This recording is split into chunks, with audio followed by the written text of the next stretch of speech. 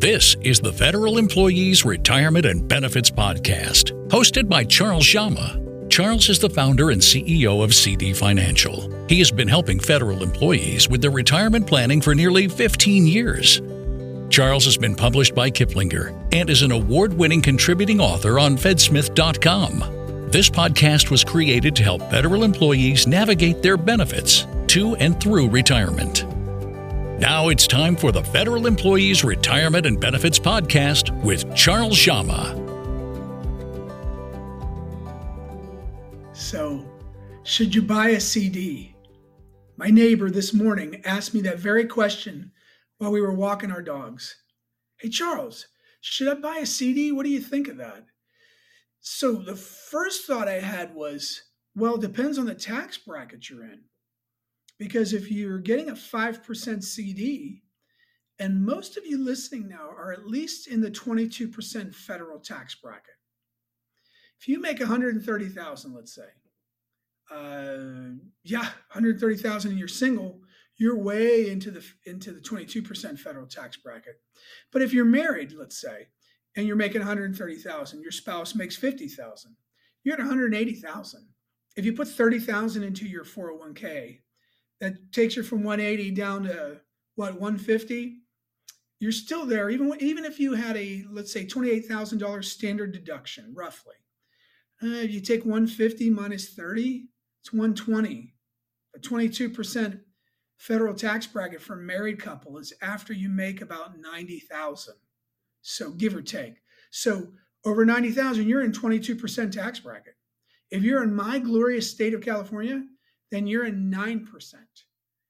9% state income tax for a married couple over 130,000 in income. So you're basically there. It's 8%, 8.3, 9.3. The 0.3 we dropped. But what's 22 plus 8? That's 30. 22 plus 9, that's 31%.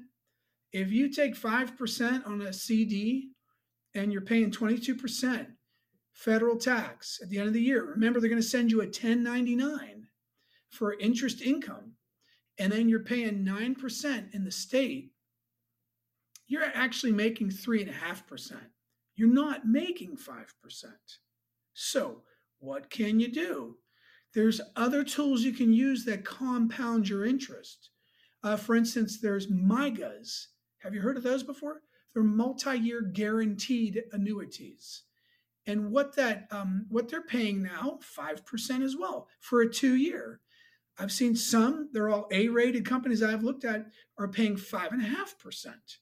So when you get that 5.5%, guess what? In an annuity, it defers the taxes. So you actually compound your interest and you stack muscle on top of muscle, depending on the period. I've seen some 5-year, 6-year MYGAs, 5-year MYGA, I think it was, that was paying 6 to 6.5%. But you got to keep your money in there for that period of time. Surprisingly, I was told by a local bank on a 12 or 13-month CD that if you took your money out of your CD in the first 6 months, they would not only take away the interest, but they could take away some principal. I was like, what?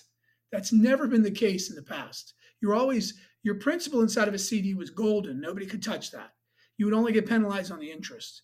So be careful with some of these CDs because liquidity might be an issue. Typically, you're going to lose just the interest. So you just get your money back on a $100,000 CD.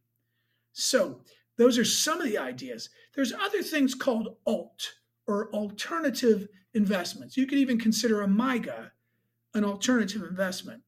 Preferred stock, real estate, industrial building, or apartment complex preferred stock that you might not be able to liquidate. It might take several years to liquidate.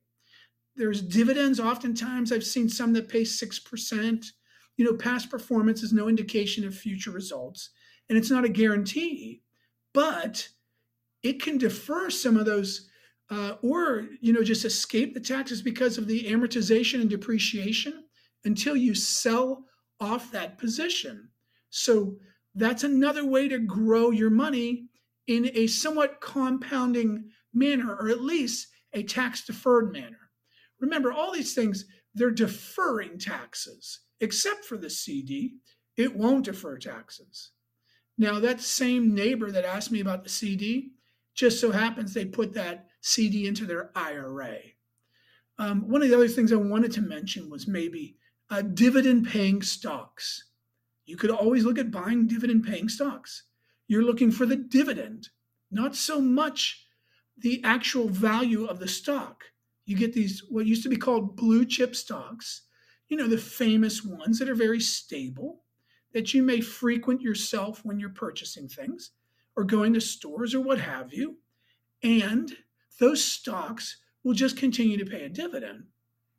Upon your passing, your next generation, your children or grandkids could inherit those stocks in a step-up cost basis, meaning they wouldn't have to pay taxes depending on the size of your estate.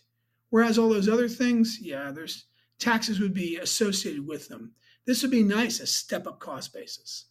All right.